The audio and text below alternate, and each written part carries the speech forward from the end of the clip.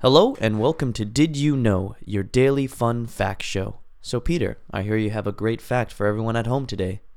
That I do. The Egyptian clock was divided into two cycles of 12 hours and measured the time with sundials. Oh. So they measured the shadows and their positions over time. Oh. And then they used water clocks at night, Oh, when there was no which is sun. like a bowl full of water with Yeah. various measurements. And so as the water would exit the bowl, they would know what time it was. Oh, so it's kind of like a sand, like an sand hourglass dial. Yeah, but they with just water. used water. Oh, that's pretty crafty. Everyone had to go to the bathroom. What if a there lot. was like no more water though? No one. You just hear the trickling water. Yeah. Oh, excuse me. I must use the facilities. Yeah. But it's pretty smart because Yeah. they need to measure time during the day and also, of course, at night. And they're very rigorous as to what time their ceremonies took place. Okay.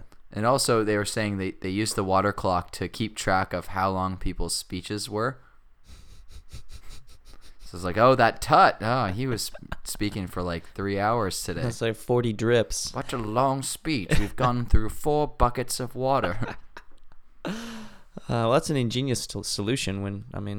Yeah, they were smart cookies, Yeah, they were. those Egyptians. So that fact again is the Egyptians divided the day in two cycles of 12 hours.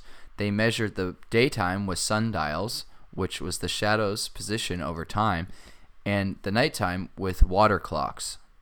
That's it for today's episode of Did You Know? We'll see you again tomorrow.